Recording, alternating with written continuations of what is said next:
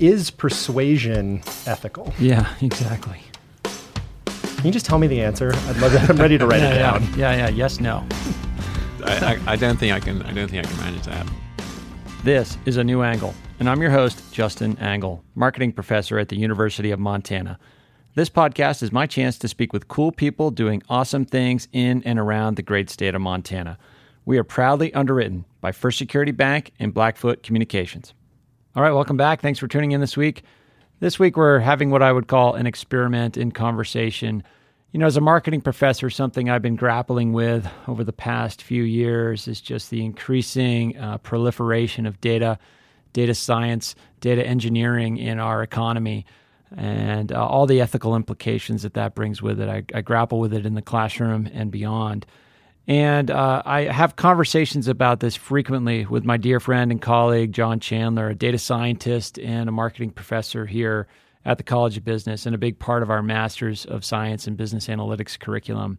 John and I talk about these issues and never really get anywhere. So we decided to bring in Christopher Preston, a colleague of ours in the Department of Philosophy. Christopher has been on the podcast previously, and he brings a philosophical perspective to how to get our heads around these sorts of issues. We open up about 30 doors in this conversation. I'm not sure we close any, but it was an attempt by the three of us to make a good faith effort to interrogating the issue of what are our responsibilities as educators in preparing students to deal with the proliferation of data in the economy and beyond. So I look forward to bringing that episode right now. Okay, so we're here today with Professor John Chandler, Professor Christopher Preston. Guys, thanks for coming on the podcast. Pleasure. Thanks for having us. Yeah, so Christopher, this is a big deal, being a repeat offender on A New Angle. I know, I hope I can manage. And John, you were actually, little known fact is that you were part of the beta test of the podcast. The bleeding edge of A New Angle. The exclusive version of the pod that's accessible only by enrolled students here at the University of Montana. So thank you for coming back. It's great to be here. Anyway, so this conversation has been had at various sort of iterations by the three of us or the two of us in pairs. Basically, what we want to talk about today is, you know, as an educator on marketing and business, it sort of feels like this is a fraught time for the practice of marketing, for business. All this stuff with what social media companies are doing, with data, with manipulative techniques that get consumers to buy or vote or do different things that maybe they don't have total agency over. I just wanted to kind of throw that out there. And Christopher, you're a philosopher, you study environmental things, you study ethics as well. And John, you're a data scientist, sort of teaching and executing on the practice of this stuff. So, you know, John, I guess we'll start with you. As you've sort of been building out your skill set, not only in the classroom, but as a practitioner of data science, what are some of the ethical issues that are on your mind as you sort of work at the interface of theory and practice? Yeah, I mean, I think when I think about ethics, and I'm interested, Christopher, in kind of hearing your perspective, knowing a lot more about ethics than I do. You know, when I think about it, there are certain sort of sins of commission, right? So lying with statistics, making misleading graphics, data sort of, you know, p-hacking or something like that, you know, fishing through the data. Doing things to mislead. Exactly. Active misleading. Then, you know, in a separate category, we have work that I think most people would consider sort of an ethical practice of data science. You know, you're letting the data speak for itself. You're being honest, an honest broker of that sort of epistemological aspect, like what can the data tell us? But in the service of businesses that may have sort of questionable ethics themselves or may have a questionable sort of role in society. So one of the books that I teach in this is Kathy O'Neill's Weapons of Math Destruction. And excellent book. Yeah, it's really great. And she describes these weapons of math destruction, which she says have to be, in order to qualify, opaque, operate at a large scale, and have the ability to cause harm. And so you can look at the way in which marketers use Facebook and check all three of those boxes. But her chapter on marketing looks at essentially what I would consider sort of predatory marketing and for-profit institutions attempting to prey on people who are susceptible to those messages, where they're extracting money and resources from these people and not giving very much back. And so I feel like that she has defined one side of this continuum. If you are practicing ethical data science for a business that is unethical, she says that's not ethical.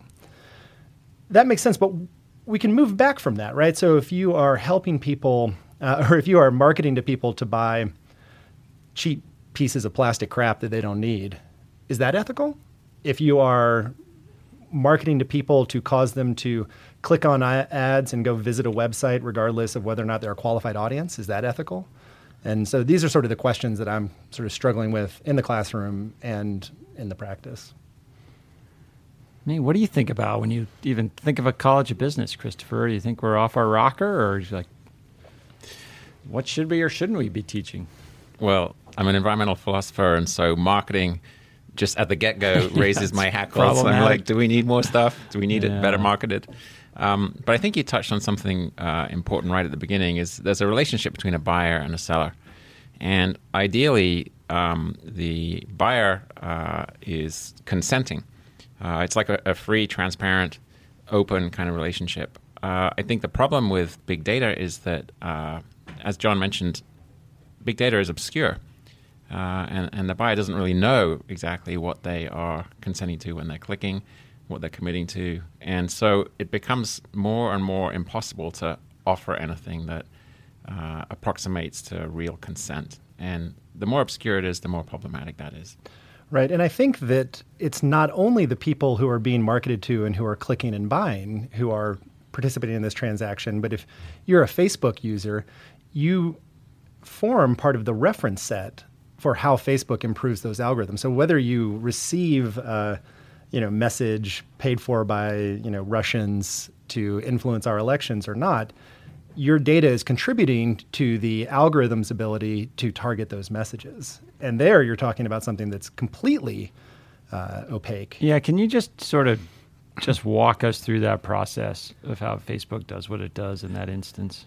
Yeah, I mean, one way to think about it is sort of in terms of like birds of a feather flock together. And so when, you see somebody who has responded to a piece of messaging, you can go out and look for people who are similar to that person. Mm-hmm. And Facebook is constantly trying to improve, and this goes for Google and Amazon, and to a lesser extent, I think Apple and Microsoft. They are constantly looking for ways to improve their ability to measure similarity between users and understand who is likely to respond to things. So they will look and see, Christopher and I both like hiking, we both like mountain biking, one of us likes marketing and the other likes environmental philosophy, and try to figure out which ones of those are important when they go to sell us, a mountain bike helmet. Right, and when you say important, you mean predictive exactly. of an outcome. Yeah. Right. So I could say a lot more about what Facebook is doing, sort of mining that data, but the main thing is that Facebook is trying to build the most detailed data set it can about every individual on Earth. Yeah. And Facebook is not the only one. Absolutely there's not. There's many big companies that are sort of in a race to do this better than the other one. Yeah, although, in the world of marketing, and this may be kind of too down in the weeds for our ethics discussion. We like the weeds. In the world of marketing, we have seen this emergence of Google and Facebook as a duopoly in the space. They are too big to be acquired by the other, but they are acquiring competitors or putting them out of business. And so you have these two companies that have built the richest data set on individuals. I think, someone from Amazon would argue with me on this point. And they are, their business model is becoming more and more, write me a check and I will give you customers and don't ask any questions. And so it's not even transparent with the actual seller, right? It is now there's an intermediary that is obscuring kind of what's going on. And along with that, being a duopoly, there are two games in town. Yep. If you want to advertise online, there's basically two places that are worth putting your money. Right now, about 70 cents of every dollar spent online goes to one of those two companies. Yeah. And that's increasing. That's an unreal statistic. Yeah. And Amazon gets what percentage of the rest? That's a great question. So this is online advertising. So Amazon historically has not spent a lot. In terms of transactions, I can't remember off the top of my head what the revenue number is for Amazon, but it's breathtaking. And some crazy percentage of online traffic goes through an Amazon product. Oh, yeah. With AWS, that's a whole nother. Yeah. Gosh, so Christopher, I don't even know how to get my head around how to think about this from an ethical standpoint. I think about my role as a marketing professor, and I teach at the beginning of the funnel, the beginning of the experience, some of these fundamentals of thinking of marketing as a way to engineer an advantageous exchange between a buyer and a seller, the relationship you started with in your first comment. Yet as we sort of move upstream in our curriculum and prepare students for the jobs that they're being asked to do immediately upon graduation and beyond, those things are much more skill-oriented and tactics-oriented. Like we want, our employers are coming to us and say, we want students to be able to run targeted Facebook campaigns in their first job, or use Google Analytics to do X, Y, and Z to optimize our website in some way right off the bat. And we are helping build these tools. What kind of ethical frameworks or thinking should we as educators be bringing into our classes to help prepare students for kind of the responsibility of what they're being asked to do? Or am I even framing that question incorrectly? I'm trying to get to something eloquent. Yeah, we got to start here somewhere. Right at the beginning, we mentioned consent as being important. Yeah. We can add a few layers to that. So there's a notion, FPIC, free, prior, and informed consent. So it's not just that you say yes. It's not just that you agree to the cookies or you click on the purchase. That move has to be made freely. It has to be informed. You have to know what you're agreeing to, and you have to know that before you actually make any click or search for any terms or leave a data trace. And it's really clear that in these data sets that are being gathered by Facebook and others, I think none of those conditions are met. Is it free when that is your platform that you're going to do your web searches and that you're going to make some of your purchases? Is it informed when you really don't know what data is being gathered? And when you attempt to find out what data is being gathered, you have to go through a whole set of layers. And is it prior when the trace is already laid before you realize you were involved in any sort of transaction? So just by being on the web, you're laying this trace. So if we look at consent and say, all right, let's deepen it, let's thicken it, let's come to understand the richest kind of notion of consent, and we think about those ideas of free, prior, and informed, it's really questionable whether any of those conditions are being met. Do we have a responsibility as marketers to gain consent? I mean, where does consent even lie in a business transaction? Well, if there's no consent, then there's some form of manipulation or deception going on. And, just on the surface, those by two definition, are going to be wrong. Ethically, by definition. It sounds like it, right? Yeah, I guess. Sounds like it to me, the way you're laying it out. Consent, if you like, sort of cleans the ethical conscience. Well, I didn't make the person do it. I guess what I'm getting at, like, do I need to give consent to be marketed to, or do I need to? I mean, if I engage in a transaction, it's clear to me that I should be giving consent to part ways with my own money. Yeah, so there are a couple examples. First of all, I think that's a really interesting framework that we can use to look at consent. So let's talk through some examples. So Gmail, right? I use Gmail. I love Gmail. It's a great client. Client. Is that a fancy word for product? Yeah, a place where you get your email, basically. Yeah, okay. We got to avoid jargon here on the podcast, John. I'm sorry, electronic mail. Yes, thank you. So I'm free in the sense that I could go use a different email provider. I think informed, Gmail would say I am informed, although I think we would question that. When you sign up, there is a set of terms and conditions, and you scroll for 30 seconds, and then you get to the bottom, and you click OK. 30 seconds? If you're a fast scroller. 3, Oh, yeah, that's true. It may not take, it depends on the product, but some of them actually take quite a long time to get to the bottom of. Right. And then prior, right? So like that moment of giving over all of your data, to let Google read all your email, to let Google see where you're checking your email, to let Google know who you're connected to. That, from a Gmail perspective, that begins when you click OK and set up your Gmail account. How can one possibly know when you set up your Gmail account that is what you're consenting to? Nobody can, I would argue. I think legally they are probably covered in some definition of informed consent, but obviously there's a big difference there. Yeah. And then those terms and conditions get updated regularly, right? And you're free to go to the website and print them out on 30 pages of paper and read them. So what would, sort of this free, prior, and informed consent look like for a company that was going to provide email as a service, but then for free, for no cost to consumers, but then use that data for marketing? Like, what would be a more ethical email way to operate? But the last phrase you use, the comma, but use that data for marketing. Yeah. Okay. I was signing up for an email service. Mm-hmm. I wasn't sort of signing up to be mined for a bunch of data that would then become useful. Right. So it should at the very least be clear that I'm not just signing up for an email service. I'm signing up to lay part of my life bare to somebody who will later on try to pitch things to me. Yeah. What if they had an option where you could pay $10 a month for Gmail, or you could have it for free but give up all your data? Would that be a more ethical approach to email? It sounds like it would be an improvement as long as the person who was getting it for free really understood what was involved. And that's where the opacity comes back in. Mm-hmm. Because I think it's almost impossible to understand exactly what you're giving up and exactly how it's going to be used. I mean, we're getting more familiar with that now. Right. Since the Cambridge Analytica deal, people are a little bit sensitized to this, but we still have a long way to go. Yeah, I mean, we saw, when the Cambridge Analytica news broke, you saw some people with this sort of outcry, like, I can't believe that Facebook is running experiments on people and using my data.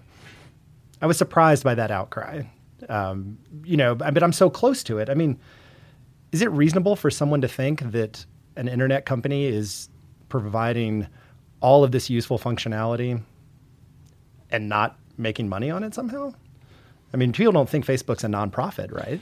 Well, and then they think that, these companies are just making money off the advertising. Yet they don't really connect those dots to understand how powerful this ability to target and serve very specific ads to specific people at specific moments can be. And that's maybe something that we can pivot into, is this sort of asymmetry in the power dynamics. I mean, these platforms, Google, Facebook, et cetera, they provide tremendous persuasive power to marketers. And one of the themes of your book, The Synthetic Age, you study these topics where kind of the fundamentals have shifted, right? With climate, like we've shifted into this moment where humans have agency over climate that they never had before, whether intentional or by accident. Have data science and the tools of marketing sort of transitioned into a reality where the power structure decidedly favors the seller in a way it never has before?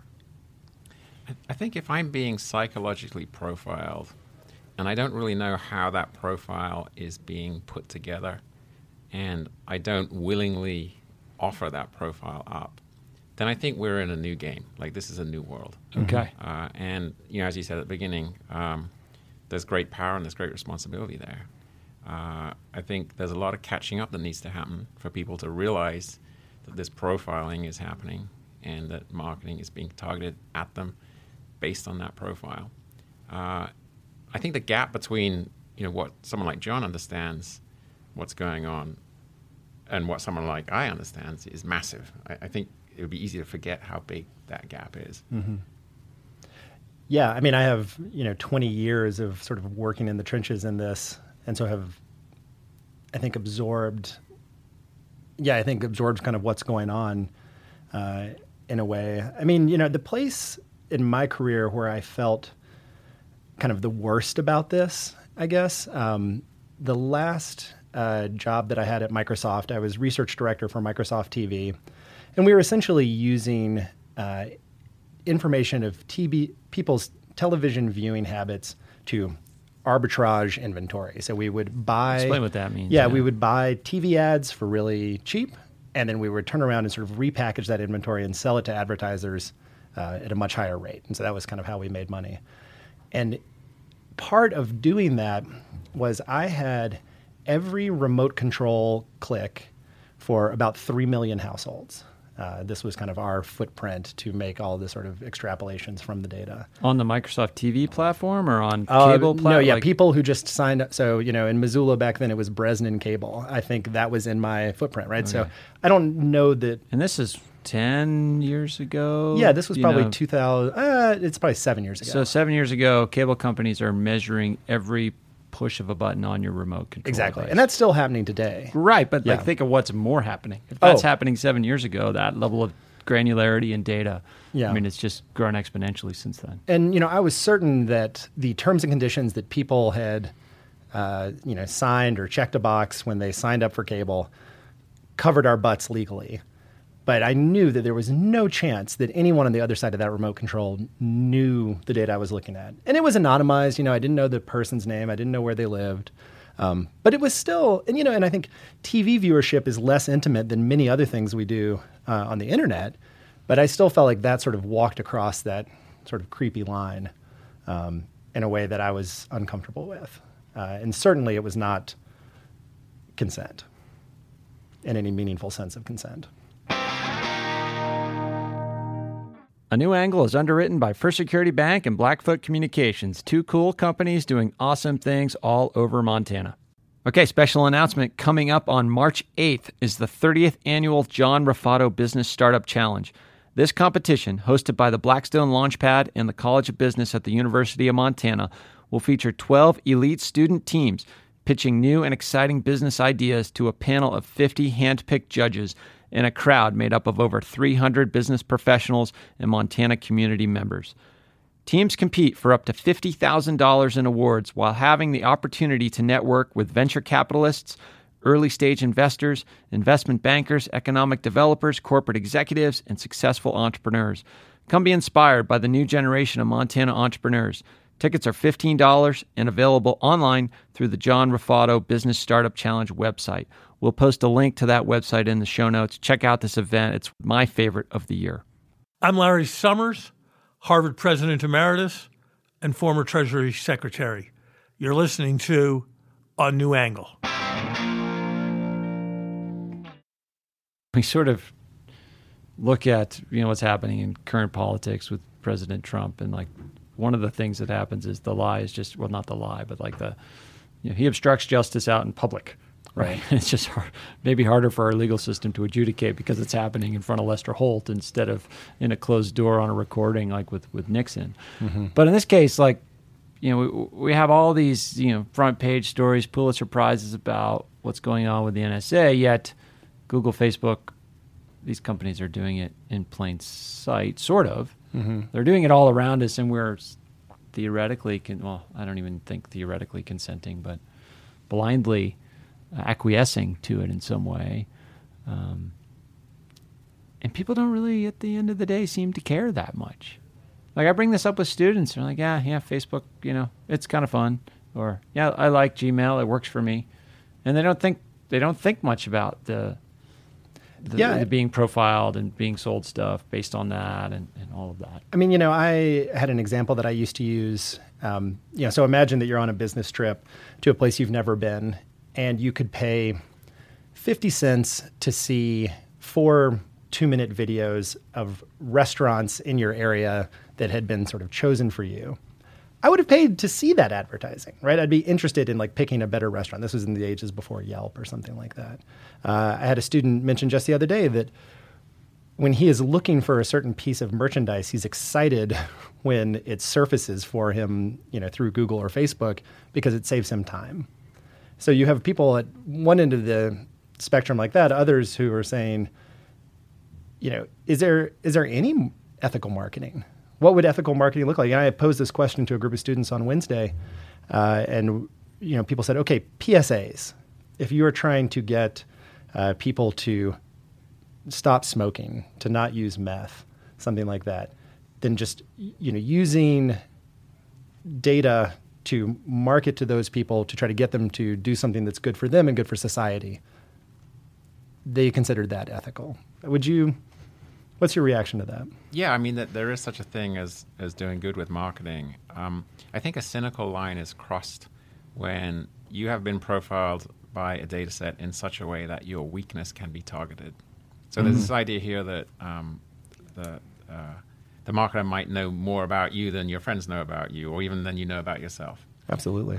And so if that data set is being enabled so that it can press those buttons that you don't know about, where your biggest weaknesses are, and it can trip you into behavior that is perhaps in some sense unavoidable or unchosen or less chosen or something like that, then it seems to me that the cynical line has been crossed. And why?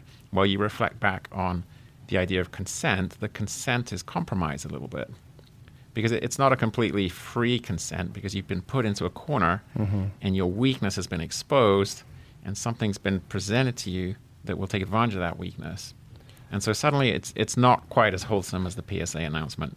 So if I go out with you for beers, and I've had 2 beers, which is the number that I was planning on drinking, and then the bartender comes up and says, "Hey, do you want to get another beer? We just got this new one in. It's just the kind of stuff that you would like." That person suggesting the other beer, I mean, they are preying on me in a moment of weakness. Is that unethical behavior? It's an interesting question. My wife's a non-drinker, as you know, and she'll say to me sometimes, "Don't offer people another drink. You're crossing a line. If they want another drink, they'll say, 'Can I have another drink?'" So my aggressive hospitality is even worse. You're not aggressive, John, but yeah, I mean, it's an interesting suggestion, I think, that sort of putting something in front of somebody's face where they are, prone to a certain type of answer or a certain type of response. I think there's a case to be made that is unethical, yeah. So if we look back on marketing, in the 60s or something, right, where, some message like, you deserve to have this nice car, or you deserve to have this fancy watch, right? That is preying on weaknesses, but in aggregate. Is that sort of form of persuasion? Well, first of all, is that form of persuasion unethical? Follow-up, is persuasion ethical? Yeah, exactly. Can you just tell me the answer? I'd love that. I'm ready to write it down. Yeah. Yes, no. I don't think I can. I don't think I can manage that. But I mean, if you look into that message, you deserve X or you deserve Y. It's an extraordinary message. Yeah. It comes with a load of assumptions, and it is clearly manipulative. It wants to put you in a place where you have a knee-jerk reaction, which is like, yes, I do, and yes, I should have that thing. I want to be cool. I want to be well-liked. Maybe if I buy this thing, that'll be more likely. Or it might even be that, yes, I do work hard. And yes, I feel like I do deserve this. Yeah. It doesn't even have to be, it doesn't have to be a shallow motive of wanting a certain type of standing. It could be a motive that is based in your own perception of your hard work. But it's an extraordinary setup, really. I mean, as a non-marketer, and I know I am speaking to 2 people here who are much more immersed in the field. It's an extraordinary setup where you are put on this platform from which you can only topple, it seems. Say more about that. Yeah. Talk more about that. Well, you're set up and put in a position where the purchasing or the buying or the taking or the getting what you're being set up for is the likely outcome. And the sort of pivoting around and saying, no, I don't want to be here, I don't want to take that leap, that becomes less and less likely the more powerful that message is. And of course, for a marketer, that's fantastic. That's your business. So we're backing customers into a corner, is what you're saying. Well, and also there's no way out, right? Like once that message has been delivered, you can either buy the product, so the marketer wins, or you can feel slightly worse about yourself. Like, maybe I don't deserve this thing, or I don't have enough self-care. To the point of consent, you can reject the premise. Just say this is a foolish message that doesn't apply to me. The next time you go to a Super Bowl party and watch people watch the ads, ask yourself how many are rejecting the premise of the ads. Probably N equals 1. Yeah. Or maybe 2. I don't know. Yeah. Yeah, I mean, I pose this question to students, like, can you be an ethical marketer? And so can we lay out kind of what that might look like?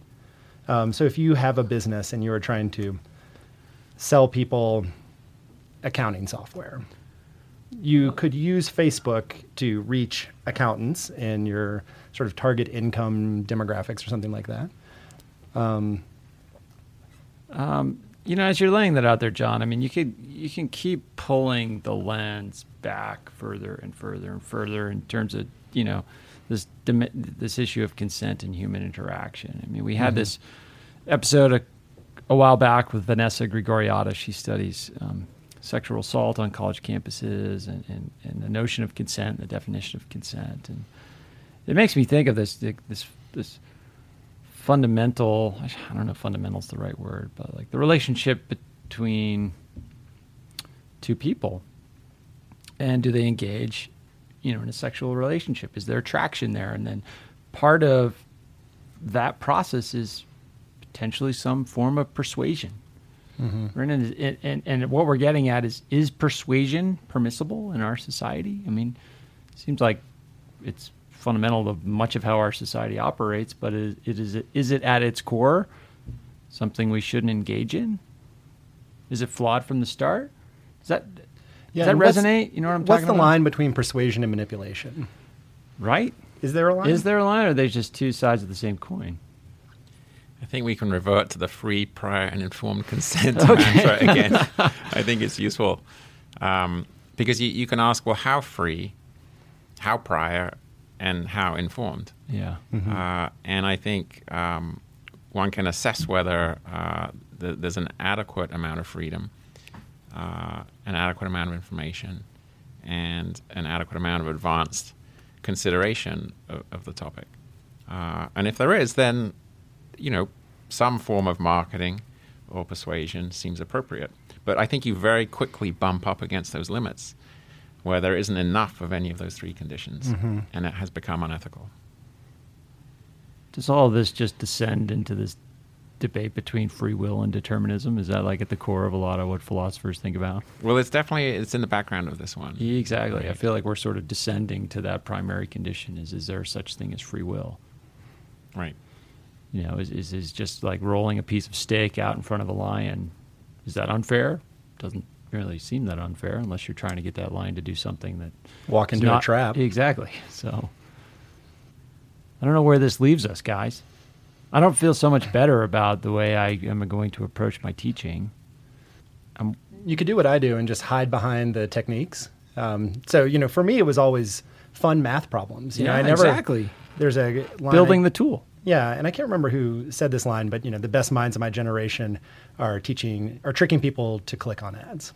Yeah, and I mean that's really depressing. It's really depressing, and there's a lot of truth to that, I think.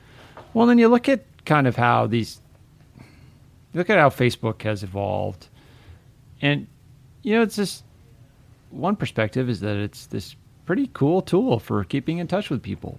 Mm-hmm. And it's very useful. I mean, we can see that people have bought into that platform and being able to keep in touch with their friends and share information and all that. And that has value, probably monetizable value. Mm-hmm. But the way they've chosen to monetize it is this harvesting of individual data to profile and serve them more effective ads to make them buy stuff. It didn't have to go that way. Yeah. So one thing we can think about in our work here as educators is, can we help students foresee the pathways that the creation of new ideas and new products and new services, how they could come into being years down the road? Mm-hmm. What choices should they be thinking about? What decisions should they be making to, if you have an idea for a social media company like a Facebook, how can you avoid it becoming a platform for harvesting data and selling ads? Well, I mean, so we're in the world of commerce, right? So there is going to be revenue and costs, and you're trying to make a profit. Right. So, this idea of like charging for Gmail, like having the option, there are a couple different ways we could go here. One is charging for the product. So you're just going to pay Facebook a monthly fee, and that allows you to opt out of your data harvesting. Similarly for Gmail or something like that. Another option, and I'm not sure what the kind of latest on this is, but the idea that your data is yours and you can choose, you can be the seller of your data rather than Google or Facebook being the seller of your data. So a lot of the sort of blockchain ideas on how the blockchain might disrupt search and identity and banking come from this idea where you could own and then sell, for a limited time, perhaps, your data in order to participate in this marketplace. Clearly, that's better in terms of the free, prior, and informed. And I think it adds a dimension to the freedom piece, right? My best alternative to Gmail, I don't like very much. So am I free to choose something else? Sure. But I would rather be able to pay Google for it and not have my data participate. Similarly, Google Maps, right? Google is the leading company in the world in terms of understanding streets, addresses, and location. And I don't want to give up Google Maps, but I would like some more control over my experience with it. The idea of an internet bill of rights is circulating around a little bit now, and, especially since the Democrats have a majority in the House now. And I think one of the things such a bill could do is it could shift the burden, the expectation. I think it's pretty clear at the moment that the sort of base assumption is that the data is in the hands of the company who are providing you the service. An internet bill of rights could shift that presumption so that the data is in your hands, and it's up to you to agree to make that data accessible or available. And you might freely choose to do so. You might even freely choose to do so in a very informed way and prior to anything going on. But right now, the burden is in the wrong place. The presumption is on the wrong side. And it would be nice to see that change, I think. Do you think the internet, Christopher, is fundamentally different than other technological innovations in human history? Do you think that it's just enabled a speed of change and innovation that's unique, and we've let it get ahead of steam without us being able to be thoughtful enough? Or have other technologies done the same thing? Is this a pattern that's being repeated right now, maybe just faster? No, I think it's pretty clear that it is different. Okay. It's in your house, and it engages with so many different aspects of your life. Your search for news, your search for Christmas gifts, your search for entertainment. Suddenly you've got all these elements of your life that you are pursuing with the expectation that it's just you screening through something or clicking on something. But it's not just you. It's you plus the people harvesting your data. Yeah. This is radically new. This is not a condition that the human has lived in before. So I think it's a technology that has really changed everything. It's put the whole notion of privacy under scrutiny. And it should cause consumers to really think hard about what they're giving up. And how do you think about privacy? What does that even mean? Is that a right? That part of this is a bit of a legal question too, but philosophically, what is this concept of privacy, and how should we be thinking about it? Well, we have sort of boundaries around ourselves, and we ought to be able to give permission for elements to cross those boundaries and get out in the public domain. And so privacy is the ability to maintain that boundary and to keep things within that personal domain until you choose not to.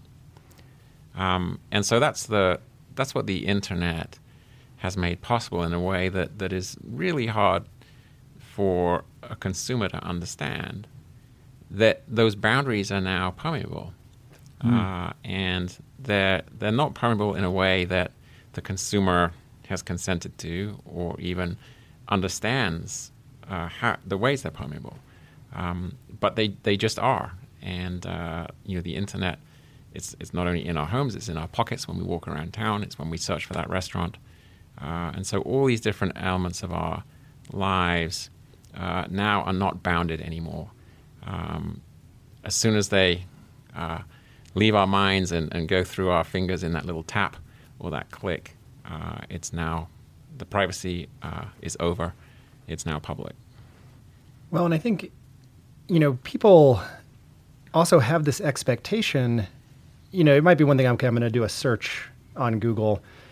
Google is going to know that I searched for this thing, or I'm going to like something on Facebook. Facebook is going to know that I liked it. Like, I think there are some people who kind of understand that. But then as that data is sort of packaged up and resold, so going back to the Cambridge Analytica example, part of the outrage was what Facebook was doing, right? Learning about us, sort of poking us where we're weak and persuading us.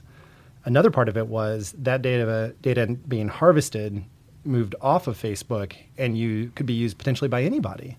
Right. And then you have the persistence aspect, right? Like, now these companies have the ability for you to delete, theoretically all of your data. Both companies allow that. But I'm not sure if that's trustworthy. Yeah, there's really no reason why we should believe that claim. Yeah. Right? History would prove that foolish. Right. And I think the next, you asked about, is the internet sort of different in kind or different in degree? I would agree sort of clearly in kind. I think the next revolution, and we don't need to go down too far down this rabbit hole, but it is going to be genomic data, right? Yeah, Gene sequencing. And if you have your DNA sequenced by Ancestry or 23andMe, they own that sample. And what we can do with DNA today versus what we can do with it in 20 years is going to be radically different. Mm-hmm. That's one of the themes in Synthetic Age, if I'm correct. Sure. Yeah. Okay, we got to try to kind of land this conversation, but I really appreciate you two being willing to kind of just wade through this with me. Welcome to the quagmire. Yeah, it feels good to be here, sort of. So we are kind of experiencing a bit of an existential discussion at the University of Montana about, what is it that we're trying to do here? And our president keeps persisting. He uses this line, the power is in the and, meaning, we have professional programs like the College of Business. We have very strong liberal arts traditions and programs here as well. And I'm thinking this is an area where an education like what we are trying to construct here at the University of Montana could really answer the questions. How can we collaborate better, Christopher, on making sure that our students are prepared for this new age that we're in with regard to the internet, digital commerce, the world that they're going to be living in and facing that's very different from that of their parents? Well, I obviously have a bias as an ethicist, right? But right. It's pretty clear from this conversation today that in your very first marketing class or in your very first data analytics class, somebody should be saying there's ethics involved here. Mm-hmm. And somebody should be laying out some of the components of the ethics. And whether that's the professor themselves or whether it's somebody else who comes in from a different department to talk about it, it seems... Are you volunteering yourself to come talk in my freshman class next fall? I kind of am, I guess. Oh, yeah, I like it. Whoever it is, the student needs to have that in their mind from the get-go. Right. Because once the student has spent 2/3 of a semester figuring out what is the best tool to persuade people to purchase something, it's harder to insert the ethics later on. It becomes a game that's fun to play for mm-hmm. students. Right. For practitioners, too. And then you sort of can keep your head in the sand. Yeah. So I think it's incumbent upon people teaching methods and tactics in these sort of very powerful types of disciplines to be reminding students that there are ethical questions to think about, social questions to think about, questions of justice, questions of privacy, fairness, right from the beginning, and keep reminding them through the semester. I think that would go some distance towards helping. Right. I like the recursive nature, too, of applying free, prior, and informed to the conversation of ethics. It should start from the very beginning and get out in front of it versus, I feel like in my classes, I sort of interleave it throughout, but the amount of time I spend on, here's a really cool bit of math versus let's have a deep conversation about ethics is probably 10 to 1. And it's amazing how many people like the ethics. Once you open up the can of worms, people love to be in there. Like you said, they like the weeds. Oh, yeah. I mean, once you get into the conversations, they're really deep, and it makes for really rich classroom experiences. It's tough for students sometimes because there's no right and wrong answers necessarily. Like students kind of like that clarity, especially on anything that gets graded, right? But that could be the beauty of this, is that we force students to think about something where the answers are somewhat emergent, and they have to make choices about what those answers are. Right, and emergent is not the same as no right or wrong. True. I mean, it can become clear that, yes, this is problematic. This is manipulative. And so you're right, ethics is intimidating sometimes because it seems a little wishy-washy. It's not so mathematical. It's not a precise discipline, as Aristotle said. But that doesn't mean to say it doesn't get you anywhere. Some pretty clear answers can emerge. Right. Well, those answers are, I think, have not emerged in my own brain yet, but hopefully with some reflection and maybe some more conversations with the two of you, we'll get closer. Guys, always fun, mind-blowing to catch up with you guys and share your thoughts and wisdom. And thanks for wading through this with me. Yeah, thanks for having us. Thank you, Justin. All right, coming up next week, we have Peter Coffey, very appropriate follow-up guest to this week's episode. Peter is the Vice President of Strategic Research at Salesforce.com. He's a futurist. He's a technologist. His job is to think about a lot of the stuff that John and Christopher and I talked about in this last episode. So look forward to bringing you that conversation next week. Thanks for listening to A New Angle. We really appreciate it. And remember that A New Angle was brought to you by CED, Consolidated Electrical Distributors. By now, you all know that they're big and they pretty much sell everything electrical you would ever need. But what you might not know is that they hire a ton of our students.